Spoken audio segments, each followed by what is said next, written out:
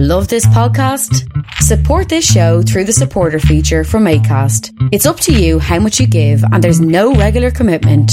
Just hit the link in the show description to support now. Millions of people have lost weight with personalized plans from Noom. Like Evan, who can't stand salads and still lost 50 pounds. Salads generally for most people are the easy button, right? For me, that wasn't an option. I never really was a salad guy. That's just not who I am. But Noom worked for me. Get your personalized plan today at Noom.com. Real Noom user compensated to provide their story. In 4 weeks, the typical Noom user can expect to lose 1 to 2 pounds per week. Individual results may vary.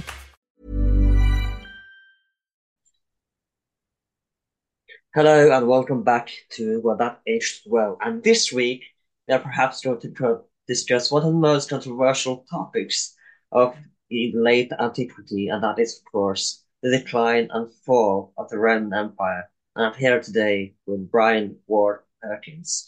And what do you think comes to mind? And I want to, before we begin with that, I want to begin with, of course, get the elephant of the room just right away.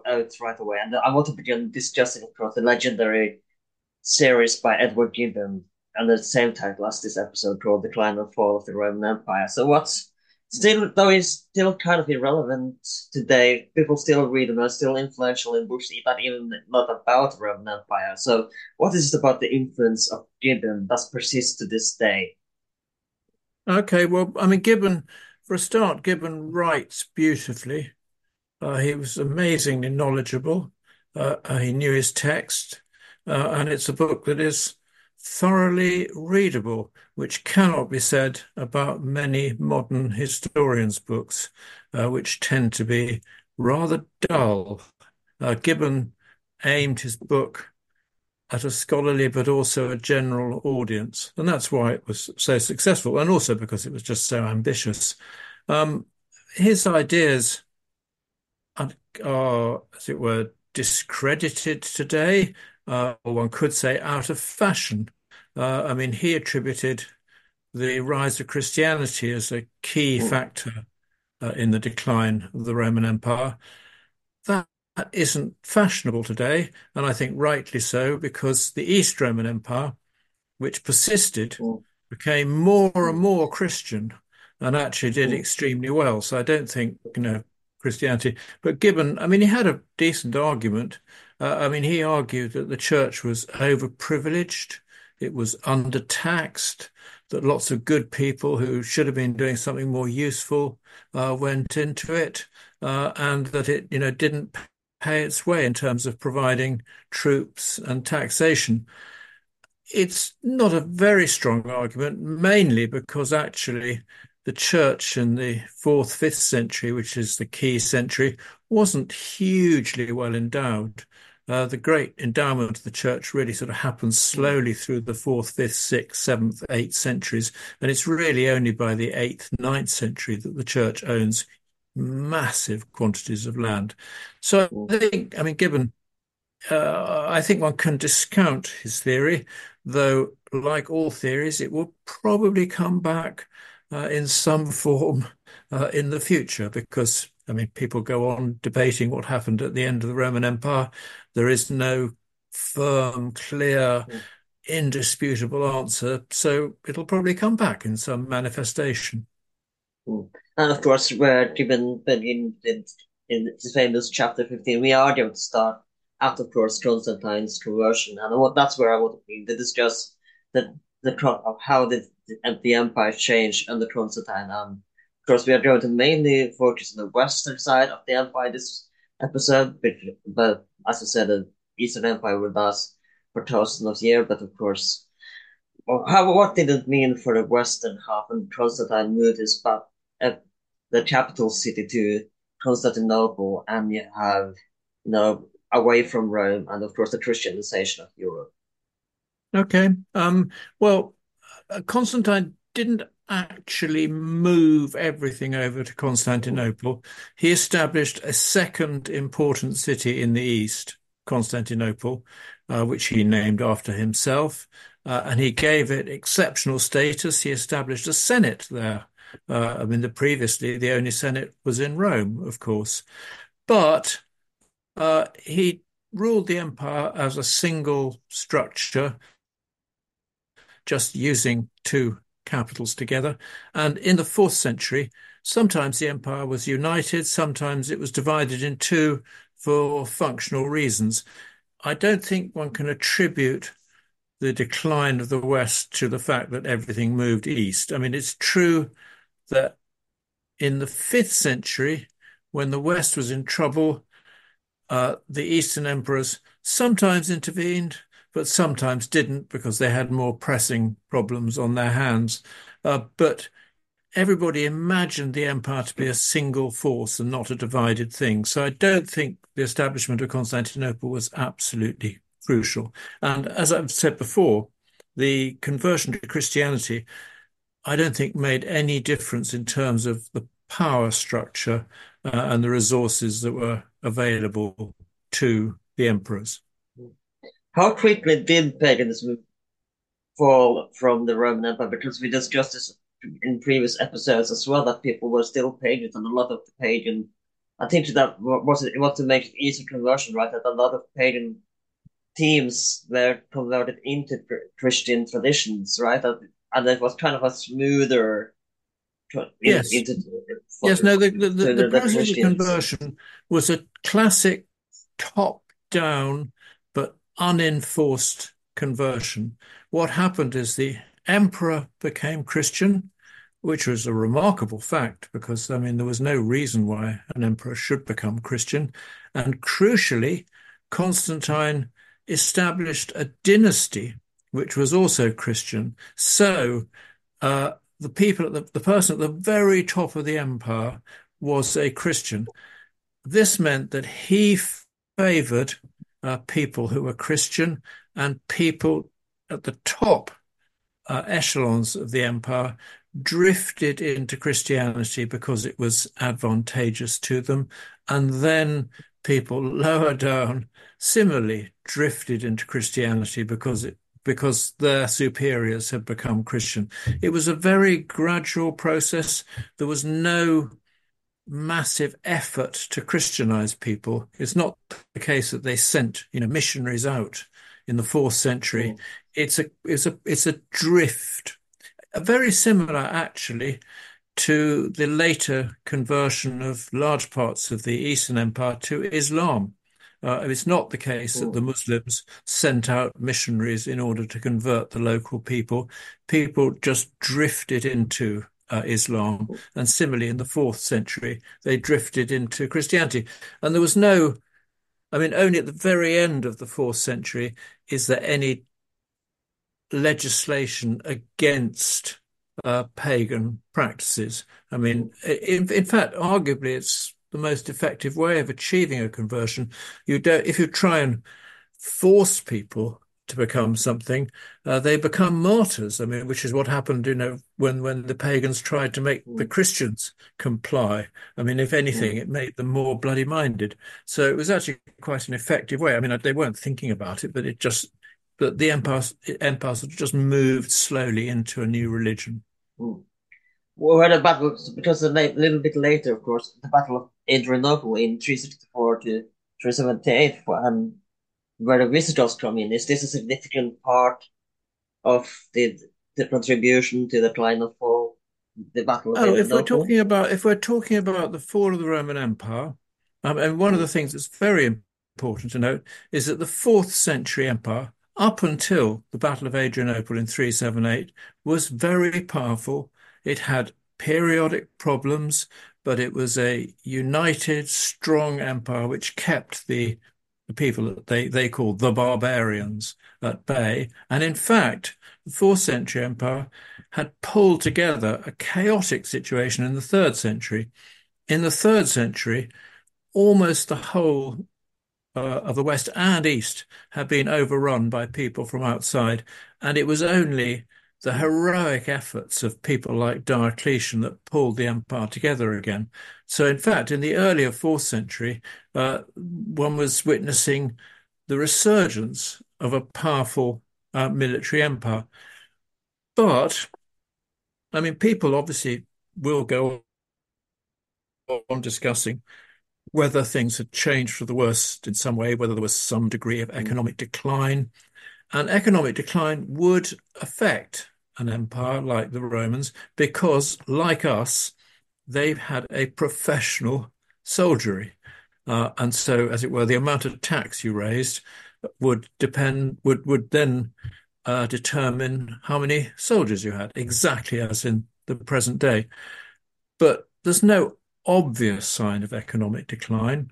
Christianity, we've already dealt with as not obviously leading to a weakening. Personally, I think it's largely bad luck because the Romans and the people that we call the Germanic barbarians, the people who are east of the Rhine and north of the Danube, were always quite finely balanced, the balance of power.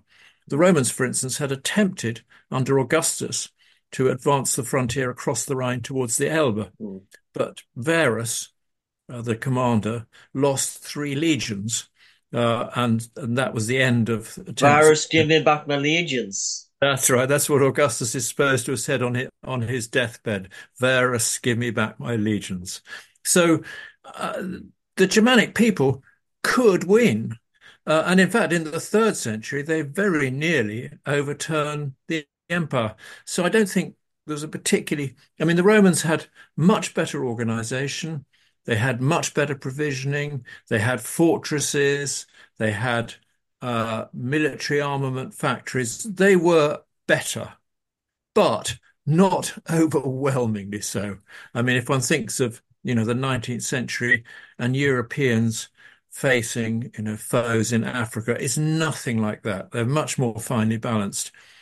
And what happens at the end of the 4th century is the Germanic world is upset by the arrival of a new people, the nomadic people, the Huns, who come in from the east, from way east in Asia, and actually drive the Visigoths, certainly, and probably many of the later people at the beginning of the 5th century, though it's hard to prove that, westwards into the empire. And in doing so, they also force those people into a degree of unity, which they didn't normally have, because these people are on the move.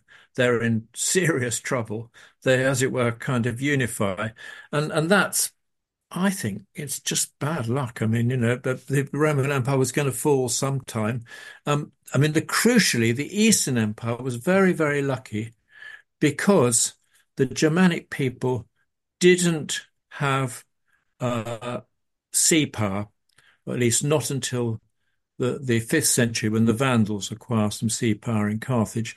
And crucially, they were unable to cross the Bosphorus. So most of the Eastern Empire was not affected in any way by the Germanic people coming in across the Danube and across the Rhine. And that meant that the Eastern Empire could always draw on its taxation resources and its military resources, and in fact eventually repel the barbarians, whereas the Western Empire didn't have that geographical advantage, except for the advantage of the Straits of Gibraltar. But those are then crossed in the early 5th century. I mean, I think it was... I mean, my explanation is that essentially the Germanic people and the Romans are quite finely balanced, and that balance just happens to tip slightly in favour of the Germanic people. I think for me, it's as simple as that. I want to talk about, because as you know, you mentioned that there wasn't a huge difference for the West as well when Constantine moved the capital to Constantinople. But I want to talk a little bit about the old capital, Rome, because it would eventually become kind of irrelevant to the Roman Empire. It's my understanding that it wasn't really that important anymore. So let's talk a little bit about Rome and how Rome would be after the Constantine moved the capital. Okay. Yes. Rome, well, for a start, everybody accepted the symbolic primacy of Rome as the city of the empire. And indeed, everybody called themselves Romans. The people who eventually ruled from Constantinople, the people that we call the Byzantines. Byzantine is just a modern term of convenience. It was hardly used at the time. Byzantine derives from the old name of Constantinople, which before Constantine refounded it as Constantinopolis, was called Byzantion. So we call the people in the East the Byzantines, but they called themselves the Romans. And Right. if I may, didn't Constantine at first begin with Nueva Roma, that new Rome? That was Yes. his real name for the capital as well. Yes, no. I mean, the real name was Constantinopolis, but it Mm, was often referred to as a new Rome. The mm, problem is Latin doesn't have a definite or indefinite article. So whether it's the new Rome or a new Rome is mm, ambiguous in Latin. Um, so, uh, but I mean, Rome was, in terms of its prestige, I mean, Rome never lost that prestige. mm, But in the fourth century, already in the fourth century, long before the Battle of Adrianople and the barbarian problems, it wasn't uh, it was seldom used as an imperial residence. Emperors visited it, but the reason for that's quite straightforward. Emperors wanted to be up near the frontiers because they wanted to be with their army, because the effective political force in the fourth century wasn't the Senate in Rome, which was essentially rather symbolic, if highly prestigious body. The effective political force was the soldiery, which had been the effective political force in the third century and had overturned many emperors. And it was crucial for emperors to be, near their soldiery. So they spent their time in places like Trier, or they might winter in Milan, or Sirmium up on the Danube, or Antioch on the eastern frontier in Syria. Um, Rome, symbolic but not an effective center of power. That didn't mean it was unimportant, and it didn't mean that emperors ignored it totally. I mean, they continued to put up impressive buildings there, increasingly churches, and they visited it on occasion, for great sort of symbolic set pieces mm, their power. mm. Now, of course, you mentioned that it kind of slightly become not as important, but still, it must have been quite a shock factor when the visitors did the sack of Rome in 401, though. So that seemed to be kind of a big factor of as well to contribute to the decline of the Roman Oh, oh Empire, the yes. sack of Rome in 401. Oh, symbolically in 410. Yeah. Symbolically, the Goths, the Gothic sack of Rome was a tremendous shock. I mean, in fact, Jerome, the church father Jerome, who was in Palestine at the time, I mean, he wrote thinking that that would be the end of Roman power, which one can understand. If Rome falls, Mm, doesn't the entire empire crumble? The reality, of course, was that Rome wasn't the key political center, and actually, the empire did not completely collapse with the fall of Rome, but symbolically, it was a hugely serious moment. I mean, Rome hadn't been sacked since the Gauls sacked it in the fourth century BC. So, this was a big moment. mm. And of course, it's not a. Let's talk about the move of the. It's not about it's on the Forum 2, I believe. The Emperor Honorius moved the court from Milan again and it onto Ravenna. Is that right? So that again, Rome get a new capital as well. Yes, in 402, I mean, the normal, as I was saying earlier, emperors in the fourth century spent much of their time, they spent their time nearer the frontiers, Mm, and often Trier, which is just behind the Rhine in modern Germany, and Sirmium, which is on the Danube. But they also spent quite a lot of time, and often they wintered in Milan, because Milan actually had access both to the Rhine frontier and to the Danube frontier. So you could move from Milan in either direction. In 401, the Goths enter Italy. This is after their success at Adrianople in 378. And Milan suddenly seems like a rather dangerous place. So what the emperors do is they move to Ravenna. The reason they moved to Ravenna is that Ravenna was basically surrounded by swamps and had tremendous natural defenses. And also Ravenna was, well, not quite on the coast, but very, very near the coast. So it could easily be provisioned from outside and had very good links, for instance, to the Eastern Empire. So yes, I mean, Ravenna is a new imperial residence in the 5th century. Would it remain so until the end in 476, or would it just keep on moving capital until No. the end? Ravenna is the normal residence place of the emperors until 476, the deposition of the last emperor. And then, actually, crucially, it is the capital of Ostrogothic Italy under Theodoric. And in fact, one of its great moments is actually early 6th century, after the fall of the empire, under the new Ostrogothic kings of Italy. And then when Justinian reconquers Italy, the imperial administration of Italy is then based in Ravenna. So Ravenna goes on being important actually right the way into the 8th century, when it's finally captured by the Lombards and declines. I mean, one of the reasons why, if you go to Ravenna, and if you've not been to Ravenna, do go to Ravenna, because it's fantastic, because it has all these buildings built in the 5th, 6th, 7th century, and they're not much touched.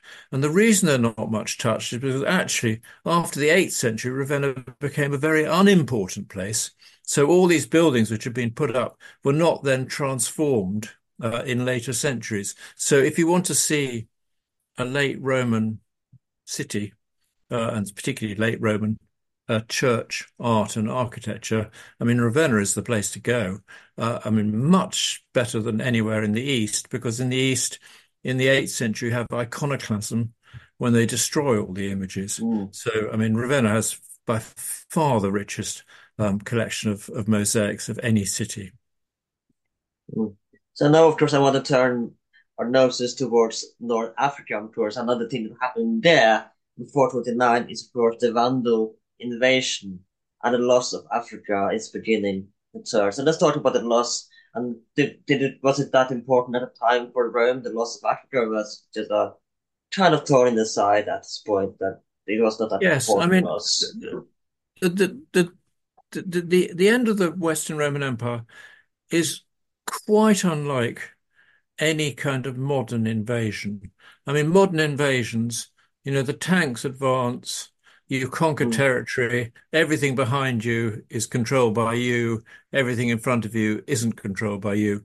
I mean, the reality of the 5th century is that you've got imperial armies, you've sometimes got rival emperors fighting civil wars amongst the emperors. You've got a series of different peoples, people like the Goths, the Vandals, the Huns, all of whom fight each other just as much And as by the they way, fight. if I may, we're not talking about the gods that hang out in Camden.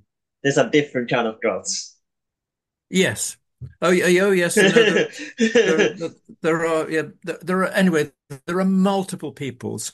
They are far from united, and they fight each other just as much as they fight the Romans. And the Romans fight each other, as I say. There are, the rival emperors. So it's a process of very gradual disintegration of Roman power, and of more and more power slipping into the hands of Germanic peoples, until eventually you get the final deposition of Romulus Augustulus in 476, and the effective end of all Roman rule. Although actually, little bits of the empire remain unconquered. I mean, in particular, West Britain, Wales, is never conquered by the Germanic people, at least not till the 13th century, when Edward I of England conquers it. And places like Brittany, in Gaul, again, not really touched. So it's a very complicated process of sort of civil war, disintegration, and loss of Roman power. The loss of Africa was very important because Africa, until the Vandals conquer it in the 430s, was untouched by Germanic invasion because of the Straits of Gibraltar. And so it was the one area of the Western Empire that was really unaffected. Mm. And crucially, that meant that it could provide a tax base and therefore support the military machine of the remaining Roman power. Mm. Were Egypt still the breadbasket of the Rome, or was it Yes, still but not? Egypt was in the Eastern Empire, Mm. so it wasn't supplying tax and revenue to the West. No, the breadbasket of the Western Roman Empire was Africa through Carthage, which Mm. is near modern Tunis.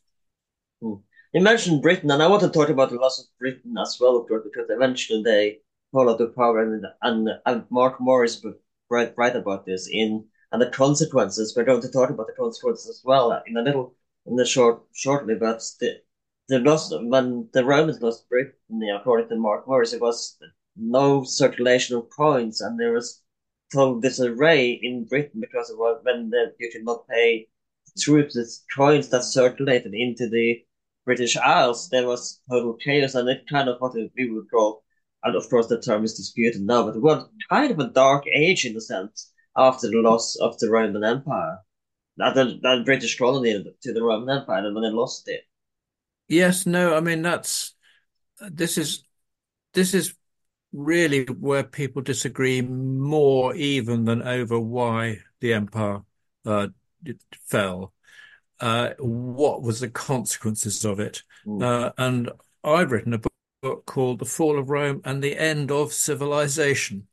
I am very careful to define civilization as society maintaining a complex economy and all the things that go with a complex economy, like city life, literacy, coinage.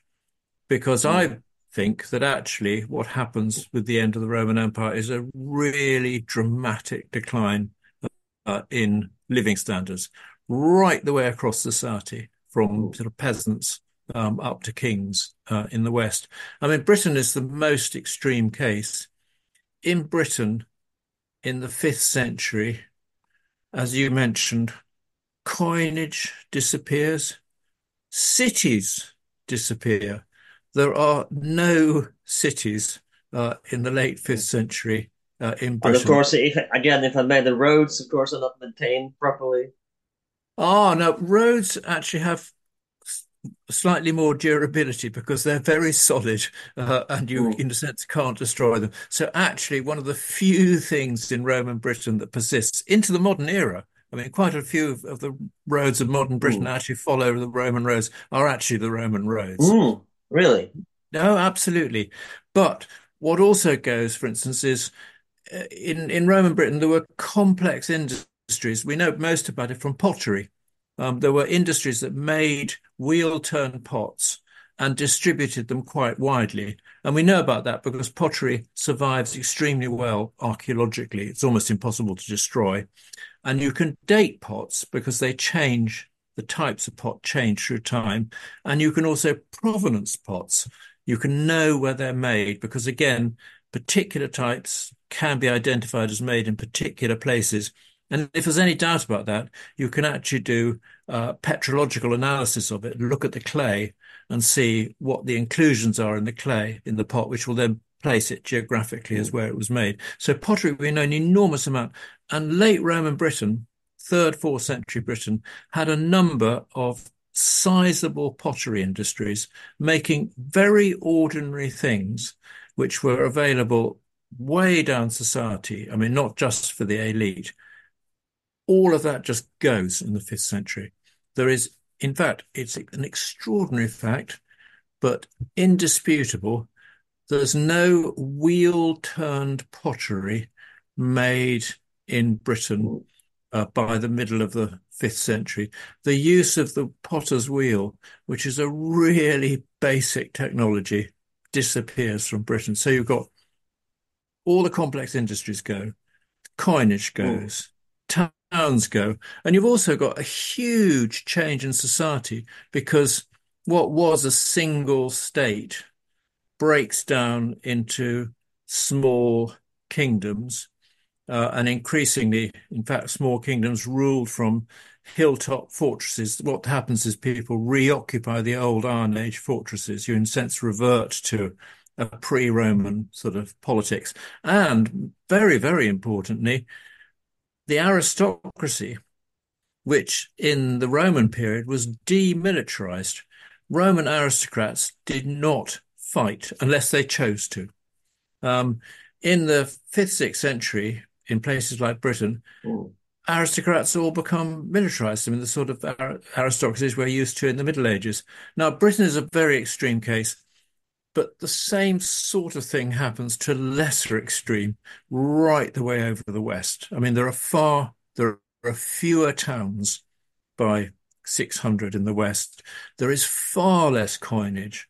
There's far less complex industry. So there is a general, well, if you want to say simplification of the economy and society, you can, but I think you can call it a decline of the economy and a consequent change in society. I mean, one of the things that unquestionably happens in the 5th, 6th century all over the West is the aristocracy has to become militarized, which is a huge change.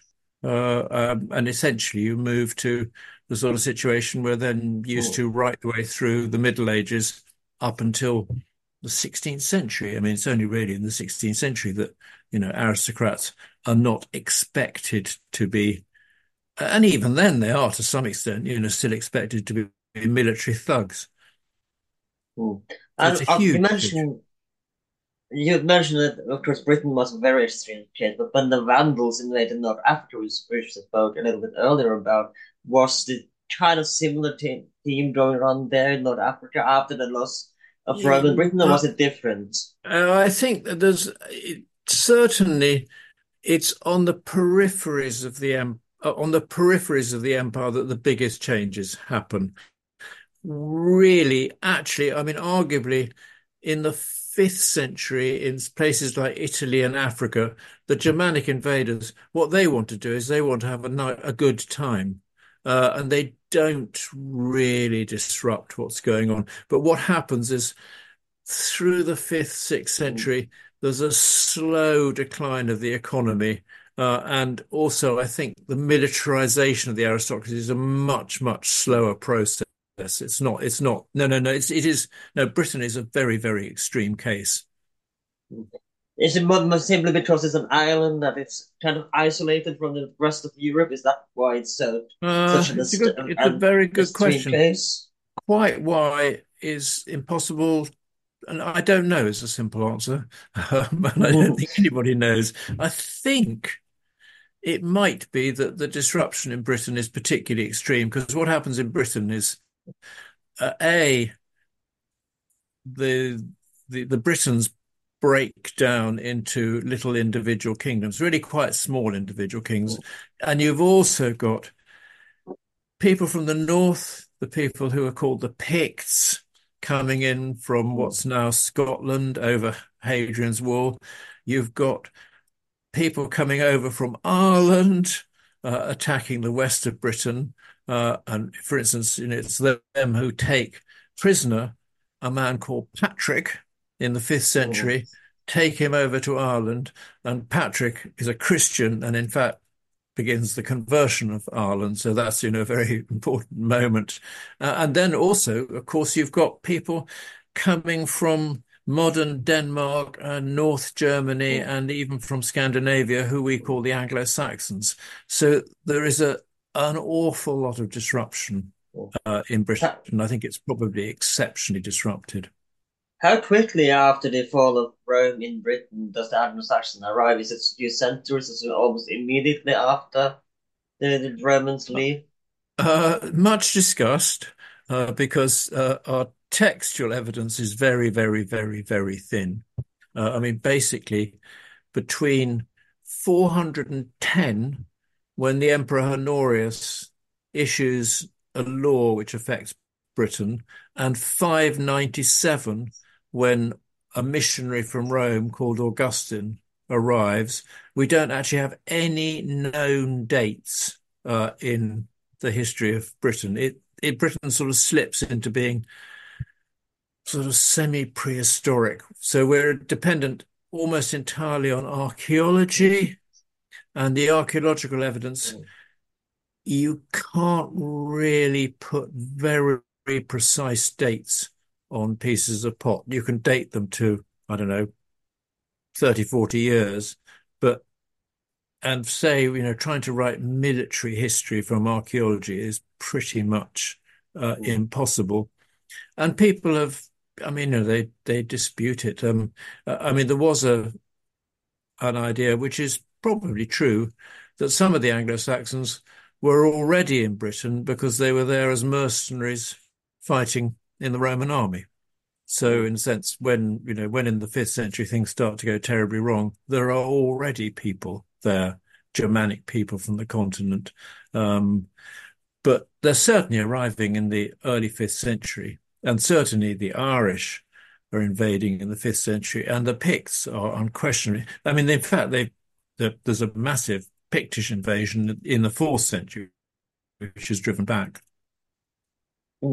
It's not any more fact I want to bring up because, as you know, of course, Rome was a very much slave state in its own right, and they were run by maybe not run by slaves, but slaves were a huge factor and contribution. So with a loss of territory, and of course we mentioned Christianity, but as Christianity later, almost in the early Middle Ages, of course, it would transit into serfdom.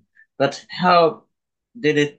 Did it begin to lose slavery and the kidnapping of slaves, turning into slaves when loss of territory began to be smaller and smaller as we see the Romans lose power? Is the slave trade and slavery a factor as well, that when the loss of territories? Yeah, it's an interesting question. I mean, because it is possible to argue that the Germanic invasions, lead to a more free society. It may be economically depressed, but lots of, free Germanic peasants who are, all very happy in their freedom, even though they may be economically rather low down the scale. The problem is there's plenty of evidence for slavery in Germanic societies as well. I mean, people get captured and sold. They get sold. I mean, and in fact, slavery continues in the, post-Roman world. I mean, famously, Gregory the Great, Pope in Rome at the end of the 6th century, supposedly one of the things that makes him want to convert the Angles, the English, is that he meets some Angle slaves in the slave market in Rome, and these have been captured by other Anglo-Saxons and sold abroad. He meets some of these in the slave market, and they're charming, nice, blonde Anglo-Saxons. And he asks, "Who are these people?" And the answer is, "They are Angles, Angli." And Gregory looks at them and says, "Not Angles, but angels." And he decides that he's got to convert these people. So slavery doesn't disappear with the end of the Roman Empire. I mean, there are plenty of slaves in Germanic lands as well as in Roman lands. It's impossible to quantify. And actually, the great period of slavery in the Roman Empire was probably earlier than the late Roman Empire. What had probably happened by the late Roman Empire is that peasants, for instance, huge slave estates operated just by slaves, had probably changed into estates where you have people closer to what we would call serfs. And I think, I mean, the definition of a serf is that you can't actually sell a serf. You could in Russia in the 19th century, but you Mm. couldn't normally in the Middle Ages actually sell their bodies to somebody else, which you can with a slave. But It's kind of a gray area in slavery, in like yes, basically. they're tied to the land, forced to stay on the land with very bad deal in terms of, what they could do. And for instance, they would be forced to, if they wanted to turn their grain into corn, they'd be Mm. forced to use the Lord's mill, and the Lord would give them a really bad deal on it. So they're to define them as half free is a useful definition. Mm. But So I, we don't really have terribly good evidence from the immediately post-Roman period, about things like that. It's really only later that we get detail about that kind of thing. mm. Of course, some people seem to contribute lead as a factor as well to the fall of Roman Empire. So is the truth that lead is a contributing factor? Sorry, did you say lead? Lead, yeah. Um, well, lead poisoning, which is using lead in water supply, is thought to be a bad thing. Uh, it's unfashionable, this. I think mainly because I don't think it's been proved. And I suspect that these days you could probably prove it from skeletal evidence. I don't know. It's only gone out as an idea. And I think the main problem with the lead poisoning theory is that what tends to happen with lead pipes is that they fur up inside enough to actually mean that the water is not really in contact with the lead. It's in contact with what the sort of furring up inside the pipe is like. So I don't think it is. It's certainly not a fashionable view. I mean, of course, people will go on discussing all kinds of things. I mean, climate change is, currently quite a big view. But that doesn't really work because the problem about climate change is it would probably benefit some areas and disadvantage other areas. So it's a sort of climate change that affected the whole of the Western Roman Empire at once is implausible. Mm. So, of course, another fellow that I want to discuss, and of course, I mentioned the Huns earlier, and the Hun that you mentioned, but arguably one of the most famous Huns, of course, is Attila the Hun. So let's Yes, discuss his contributing factor to the decline of Rome as well. yes. Well, the the Huns certainly are responsible for disrupting the Germanic world north of the Danube at the end of the fourth century. We know this for certain because the Roman historian Ammianus Marcellinus tells us explicitly that what drove the Goths over the Danube was the fact that the Huns were coming from the east and were conquering them. So that is certainly a factor. It is quite likely that they were also responsible for disrupting the Germanic world a bit later in the early 5th century, further west, when in 407, uh, a, a constellation of people, including the Vandals, cross the Rhine. They may well have been driven by Hunnic pressure. That we just don't know because the texts don't exist to tell us that. Because one of the problems is that the minute you cross the Rhine or cross the Danube going east over the Rhine or north over the Danube, you are entering prehistoric societies. They're not writing things down. They don't have histories. So in a sense, one is sort of guessing what's going on. It's quite likely, though, that the Huns are a major reason for the disruption of the Germanic world, which leads to the Germanic people to cross the Rhine but certainly the Danube, in the case of the Goths, possibly, and indeed, I would say probably, but we can't prove it. The Rhine, at the beginning of the 5th century. Ironically,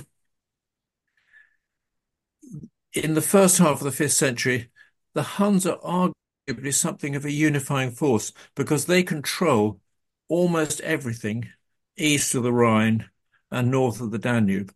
And as long as the Roman emperors paid them huge sums of money, they kept relatively quiet. And in fact, It was ironically, kind of a mafia style and says, you pay yes, us, we protect you. yes. I mean, it was like, I mean, I suppose it's a little bit like the Cold War when you had, the Soviet bloc and the Western Mm. world, and everybody sort of knew where everybody stood. And actually, that was reasonably, I mean, arguably, with the disintegration, of the Soviet bloc, things get more complicated. And it's only when the Hunnic Empire collapses after the death of Attila in the 450s and 460s. And in fact, after that, arguably, things get more chaotic. I mean, ironically, the Huns probably actually held things together because they were then paid off, as you say, in sort of mafia style protection money paid by the Roman Emperor.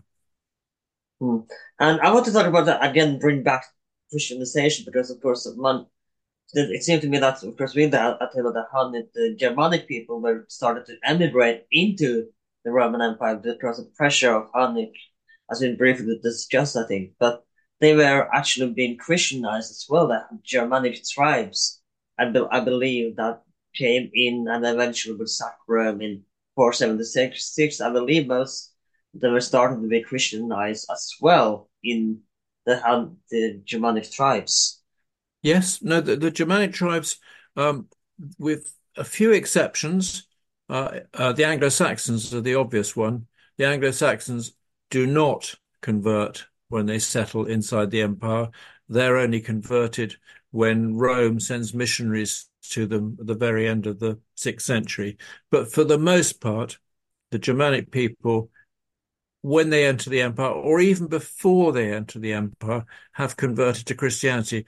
And it is definitely a factor that's important in terms of what happens, Mm. that the Germanic people enter the empire wanting to enjoy life within the empire. They don't Mm. come with any ideology of change or any ideology of wanting to impose Germanicness on the people they have settled amongst. If anything, they come with an ideology of wanting to benefit from what they found within the empire, which was more sophisticated, more complex than what they were used to before. So, in fact, they come in as conquerors, but they also come in as sort of willing immigrants, and they Mm. do convert. And in time, most of them adopt the local language so Mm. that, French, Italian, Spanish, Portuguese are all forms of late Latin. They're not, as it were, the language of the people who came in and conquered. They're the language of Mm. the indigenous people.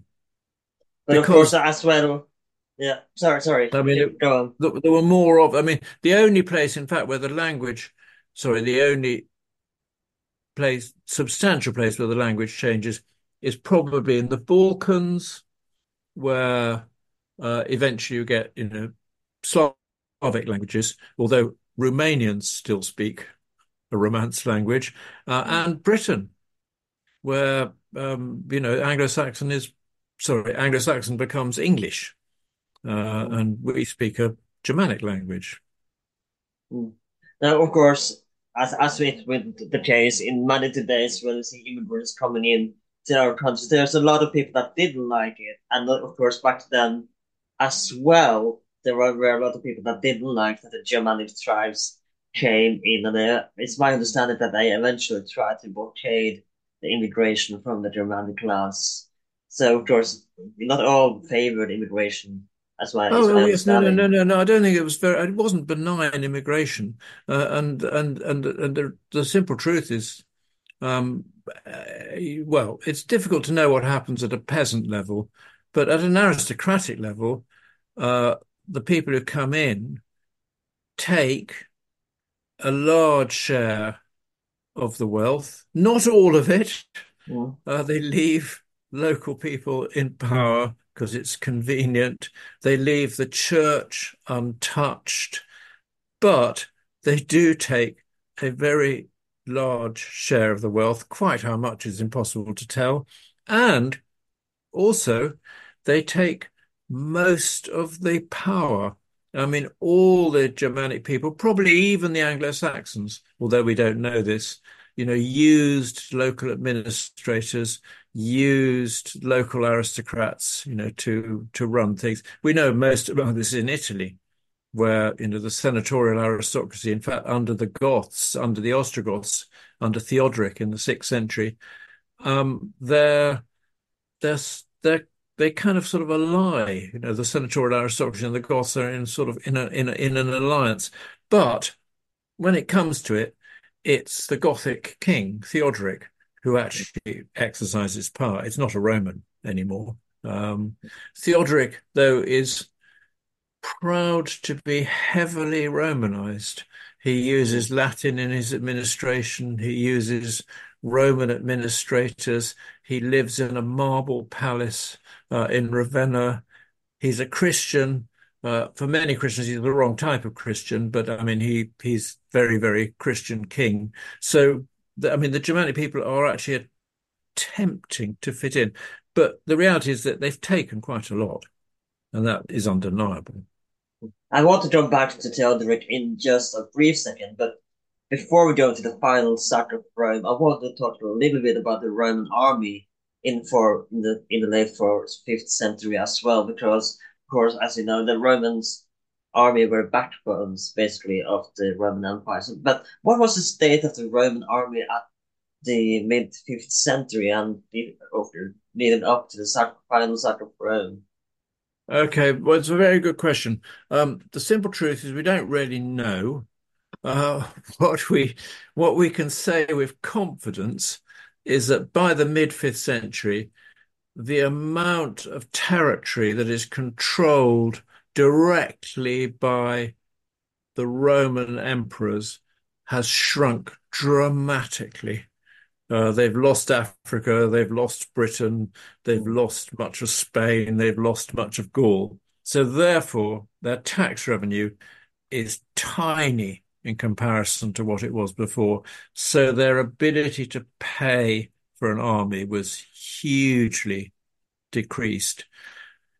It's probably, it's certainly also true that actually when they fought with barbarians, they allied with one lot of barbarians against another lot of barbarians, and so probably barbarian armies and Roman armies are starting to look really very similar, but it's almost certainly a very slow process. And frankly, we just don't really know. I mean, do they still have, I don't know, can they still form a testudo in the old Roman fashion? And, probably not.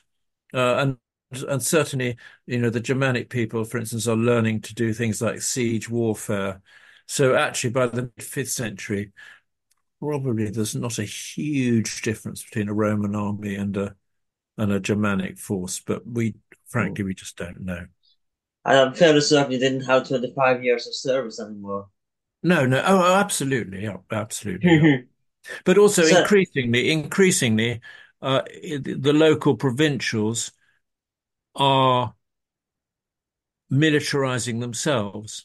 They're moving more to what one could call a medieval type society in which aristocrats fight, and they fight because they have to.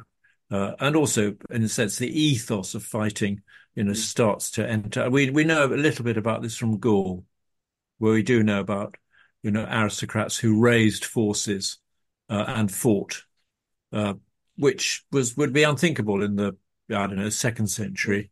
but they're gradually becoming militarized. Mm. Is the idea of a standing army at this point start to fall? But there is no more standing Yes, no, I mean, army. definitely. The idea of a professional army is in slow decline, and by the 6th century, you don't have professional armies. What you have people who owe military service. Um, Mercenaries. yeah, no, not mercenaries. No, no, it's landowners, as you were, who are expected to fight, very much like the Middle Ages.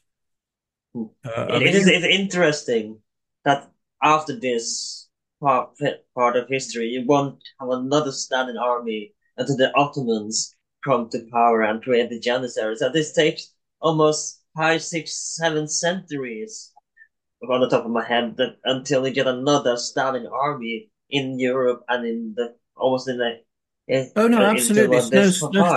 standing armies go out, go out. I mean, that's not to say that there weren't professional soldiers. I mean, all states, I think, would maintain a small core, of people, bodyguards, for instance, who would be, absolutely crucial. But no, you're right. I mean, no, standing professional armies definitely go out. They are not a feature of the Middle Ages.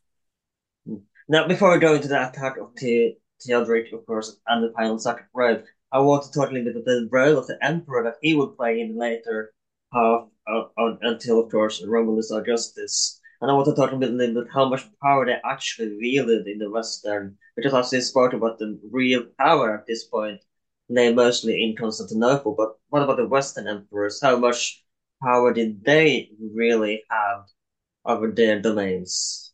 It's a very good question. And the reality is that increasingly power was held by their military commanders. Mm. And in fact, increasingly, those military commanders were themselves Germanic people. I mean, the most famous was Stilicho at the beginning of the 5th century, and then later a man called Aetius. And they effectively start. So, in fact, when one's talking about Romans fighting against Germanic barbarians, one is often talking about people who are Germanic, who are serving a Roman emperor, but actually largely controlling that emperor, fighting other Germanic people. I mean, the fifth So century is they're So wonderfully they were basically a capable. puppet row at this point. The Emperor was basically a puppet of the Yes, Germanic times. it goes up and down a bit, but yes, increasingly, yeah. He doesn't really matter.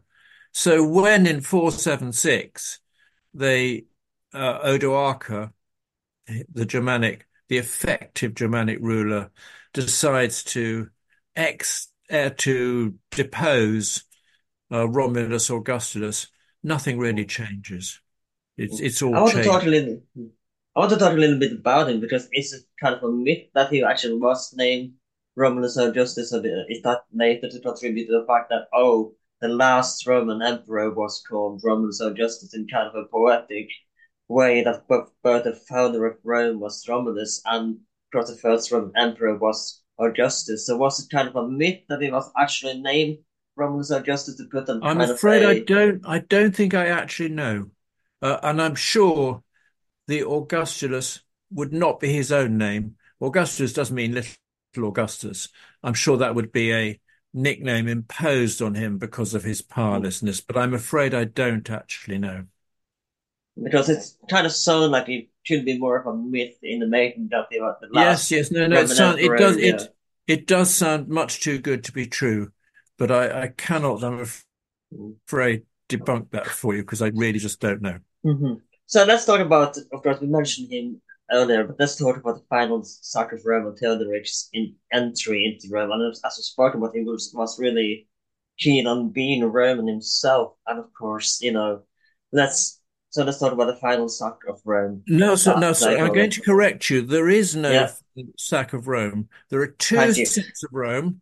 One of them is 410, which is the Goths, which is this terrible shock, and the other one is 455, which is the Vandals. The Vandals Mm-hmm. come from Africa by sea, and they sack Rome. And arguably, the Vandal sack is worse than the Gothic sack. the end of in 476, really nothing happens. Romulus Augustulus is deposed, and that's it. There is Mm. no event. It's just that's all that happens. So when they were, it's my understanding as well that when like you said, a lot happened, but they didn't stop thinking of themselves as the Roman. I know we're Italian now. We speak Italian, and we make they didn't think of themselves as immediate. Oh, we're not Roman anymore. And we're from now on we are Italians. Of course, that wouldn't be a thing until the 19th Oh, century. sorry. Oh, sorry. No, But absolutely. they still. Yeah, no, no, sorry. Odoacer and his successor Theodoric are proudly Romanizing. One of the problems, though, is what we have is that we have the propaganda presentation of themselves as very, very Roman, which is produced for a Roman audience, so that the Roman audience thinks that really nothing has changed. Whether, for instance, Theodoric in 6th century Ravenna, who certainly lived in a marble palace in a completely Roman style, whether he actually spoke Latin, all his administration is in Latin, uh, whether he spoke Gothic or whether his counselors had to speak Gothic, we just don't know. I mean, probably the reality is that they're presenting themselves as even more Roman than they were. But you're quite right, they're trying to fit in. And in fact, early 6th century Ravenna is a sort of golden age of Ravenna in terms of its, mosaics, its churches, its sort of Roman style. Did the Eastern Roman emperors care at all about what happened over there in 476? It just that doesn't But matter. no, the truth is they did, and periodically they sent. There's an attempt to recapture Carthage, for instance, in the 5th century, with a major force coming from the east, and then very importantly, in the 6th century, in the 530s and Mm, 540s, Justinian reconquers Africa mm. very successfully, and much. Just for that 5 seconds. Sorry. Just for that 5 second time. No, Africa remains in East Roman hands until the Arabs conquer it, and that's only in the late 7th century. Mm, No, no, it's quite a long time. mm, He also conquers bits of Spain, which is held for about a mm, 100 years, and crucially, he conquers Italy. mm, And large parts of Italy remain in Byzantine hands. And well, in the north, Ravenna is finally captured by Lombards in the mid 8th century, but in the south, Sicily is held by the East Roman Empire until the Arabs conquer it in the 9th century, and what is now Puglia, the sort of heel of Italy, is in Byzantine hands until the 11th century when it's conquered by the Normans. mm. So there is I do actually quite believe, I do believe that some historians is currently that on Justinian is currently debating if it actually was a good idea, but if it did more harm than good with Belisarius conquering of Italy and that part of yeah. the empire, because it seemed to be kind of mixed mixed thoughts there if it was more harmful than actually good of the Yes, consequences. that is much debated. I think one could probably reasonably say that's for another of your podcasts. Hmm, You could indeed. have you could perfectly well have a podcast on Justinian. Was he a Of good or course. bad thing for the East Roman Yeah. Empire? I mean, he did get Hagia Sophia, so that's kind of, Oh yes, yes, yes. No, no, no. Just sorry, Justinian is yeah, certainly a very powerful, influential yeah. person. Whether it's good or bad, I Mm, think would it's not. I'm not really an mm, expert, and I think you need a different yeah, podcast on that. of course. But let's go back to the West because I want to talk a little bit about the Latin language as well. How long does it stay in a verbal form until it dies out, and how is the death of the Latin language in the West? Because of course in the East, as we talked about, Justinian would be the last emperor to speak Latin, but that Greek was the main language in the East. But how, how did the death of Latin occur? Oh, sorry, Latin never dies. Latin just slowly changes into Italian, Mm. Spanish, and French. I mean, those are all basically just late Latin. Um, it's the I mean, the Latin as we know from Roman, like how well, quickly does it? it's very, No. it's very, very difficult to tell. But I mean, the problem is, as you will know from English, the way we spell things in English and the way we pronounce them does not have a very close relationship to each Mm. other. So, uh, what happens is that, people continued to write when they were talking about a dog, they would write canis, Latin dog. But probably in what is now France, in Gaul, slowly the pronunciation would change to something closer to chien. I mean, Mm. chien, Chien, is definitely, Mm. it's the same word as canis, but it's now, spelt different and pronounced different. But Mm. probably it gradually was pronounced different. Whereas in Italy, they were continuing to say something closer to cane. Uh, Mm. in Spain, of course, they do something totally different and they go over to Peroz, which has no Mm. relationship at all. But it's probably a very, very, very, very, very slow change. And we can't really document it because the written language remains, formal Latin. I mean, you Mm. can document it up to a point because, for example, uh, a lot of writers really, I mean, in Latin, because Latin is an inflected language where you can tell whether somebody is the subject or the accusative. So you could put king kills bishop, and by the way you change the ending of the word, it could be the bishop who kills the king or the king who kills the Mm. bishop, depending on the ending of the word, not the word order. Mm. Increasingly, people write with things in the word order that we're used to. So it would be the king killed the bishop, would always be Mm. king kills bishop, not Mm. bishop killed king, which so you need an inflected line. So you can sort of tell that they're using the ends. I mean, they're not inflecting so much, which is a move towards modern languages. So I mean, there are ways of sort of seeing, but Latin doesn't die. It just changes. Mm. And of course, as a language of communication and education and administration, I mean, it's right up to the 17th century. I mean, the 17th century, I mean, people like Newton can communicate with people on the continent in Latin, no problem at all. Mm. And actually, the 18th century argues is disastrous because people stop having a common language of communication. I mean, nowadays, English is gradually becoming one again, but for educated people, and you could be, you went in the 13th century, you went from England to, I don't know, Padua to study, no problem at all because it's all done in Latin, and that's done in proper Latin. I mean, that's Mm. that they're communicating in proper Latin. Mm. So no, Latin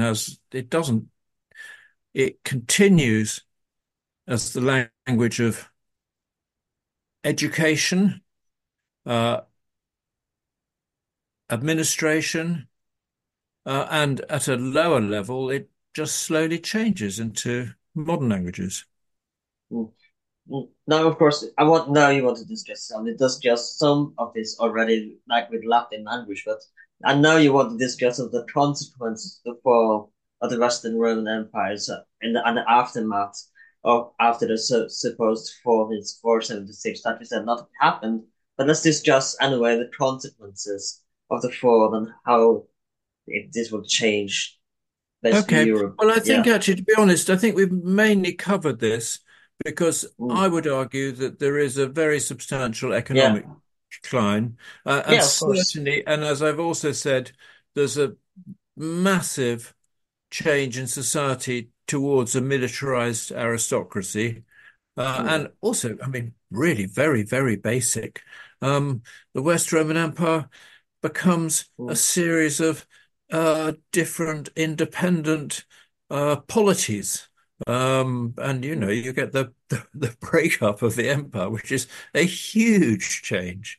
And those places, of course, develop in different ways. They develop different identities so that, you have uh, Castilians, Provençal, French, I mean, all sorts of different things happen as a result. I mean, that's not to say that if the Roman Empire had continued, everybody would have been absolutely the same.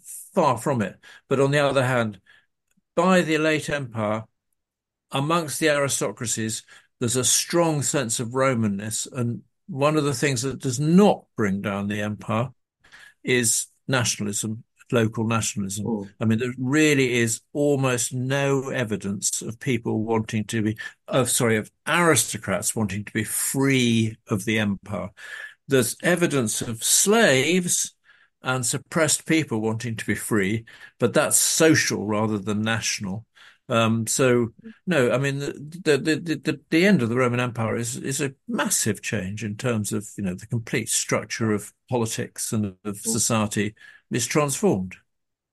I mean, we discussed this earlier as well when we spoke about Britain, but I want to ask you as well that with the term Dark Ages, of course, as I said, it has been disputed by modern scholars as Yeah. a term in today. But what do you think about the term Dark Ages used after the Roman Empire? Well, um, it depends.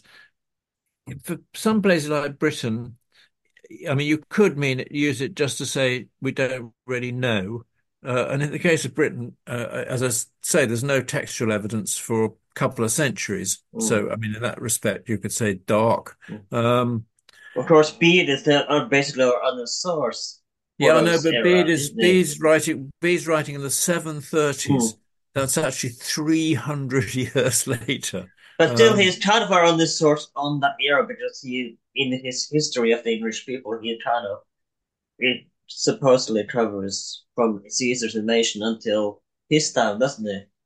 yeah, yeah. But sorry, on the subject of dark, I mean, one of the problems it has connotations of moral darkness. I think those are definitely wrong. Um, I don't know. And I mean, you're right. It's gone out of fashion. Um, Hmm. uh, Is it um, because people think that civilization was lost until basically the Renaissance era, and is that kind of part of it that the civilization is well, I mean, supposedly lost? I argue, and I argue in my book that there's a dramatic economic decline, and that actually that economic decline, I don't think Western Europe reaches the levels of economic sophistication that you have in the Roman Empire until maybe the 10th, 11th century. I think there is a massive economic change, which I think it's hard not to see as an economic decline. I mean, just look at the archaeological evidence of, I mean, the Romans are absolutely everywhere and they're there in obvious form. If you look for people from the 7th, 8th century, it's that you're struggling. You're finding, post holes, and, wooden structures. So, um, I mean, I do think I, I'm not sure I would call it the Dark Ages, but on the other hand, actually, in my book, I say the end of civilization. So Hmm. I'm probably actually at one extreme. I do sort of believe in Dark Ages. I wouldn't use the term because it's so unfashionable, but I do think something really quite dramatic happens at the end of the Roman Empire, and it leads to a huge economic regression. But other And people I, dispute that. hmm. and I think we're gonna round it up there. I hope you enjoyed this episode about the decline of fall of the Roman Empire. Of course, before you go, you mentioned your book. Where can people buy your book if they want to read more about the decline and fall and the consequences of the Roman Empire? And of course, do you have any social media or places where people can find you if they have any further questions that they want to know about this topic? Okay, well, my book is still in print. It's published by Oxford University Press. It's a paperback. It's quite short. It's got pictures. It was deliberately written for a broad audience. So it's not, I mean, it's a serious book, but it is actually written for a wider audience. And in fact, I won a prize for its literary merit, and it's called Ooh, The Fall of Rome and the End of Civilization. But if you remember my name and you Google my name, you'll probably find it without too much difficulty. I mean, equally, my name is very distinctive. If you really want to get in touch, you won't have any problems finding some link to how to get in touch with me. And thank you all very much for listening. It's been fun to do. I'm currently working on a totally different project on the origin of the cult of Christian saints, ooh. but it's been nice to go back to something that I wrote a book about. So thank you. Thank, thank you. It's a great pleasure to have you on the podcast. This has been, well, That Aged Well. We are available on social media on Instagram and well, That Aged Well, Twitter slash X these days, and well, That Aged Well. You can find us on Spotify, Apple Podcasts, YouTube, wherever you can find podcasts these days. And if you are on Apple Podcasts, consider writing a little review and give us 5 stars. And also do the same, give us 5 stars. Or you can leave one if you did hated this episode, which I hope you don't, on Spotify as well. Again, please like, share, and subscribe. My name is Alan, and I'll see you next time. Planning for your next trip?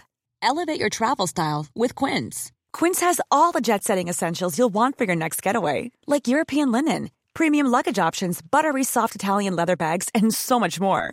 And is all priced at 50 to 80% less than similar brands. Plus, Quince only works with factories that use safe and ethical manufacturing practices.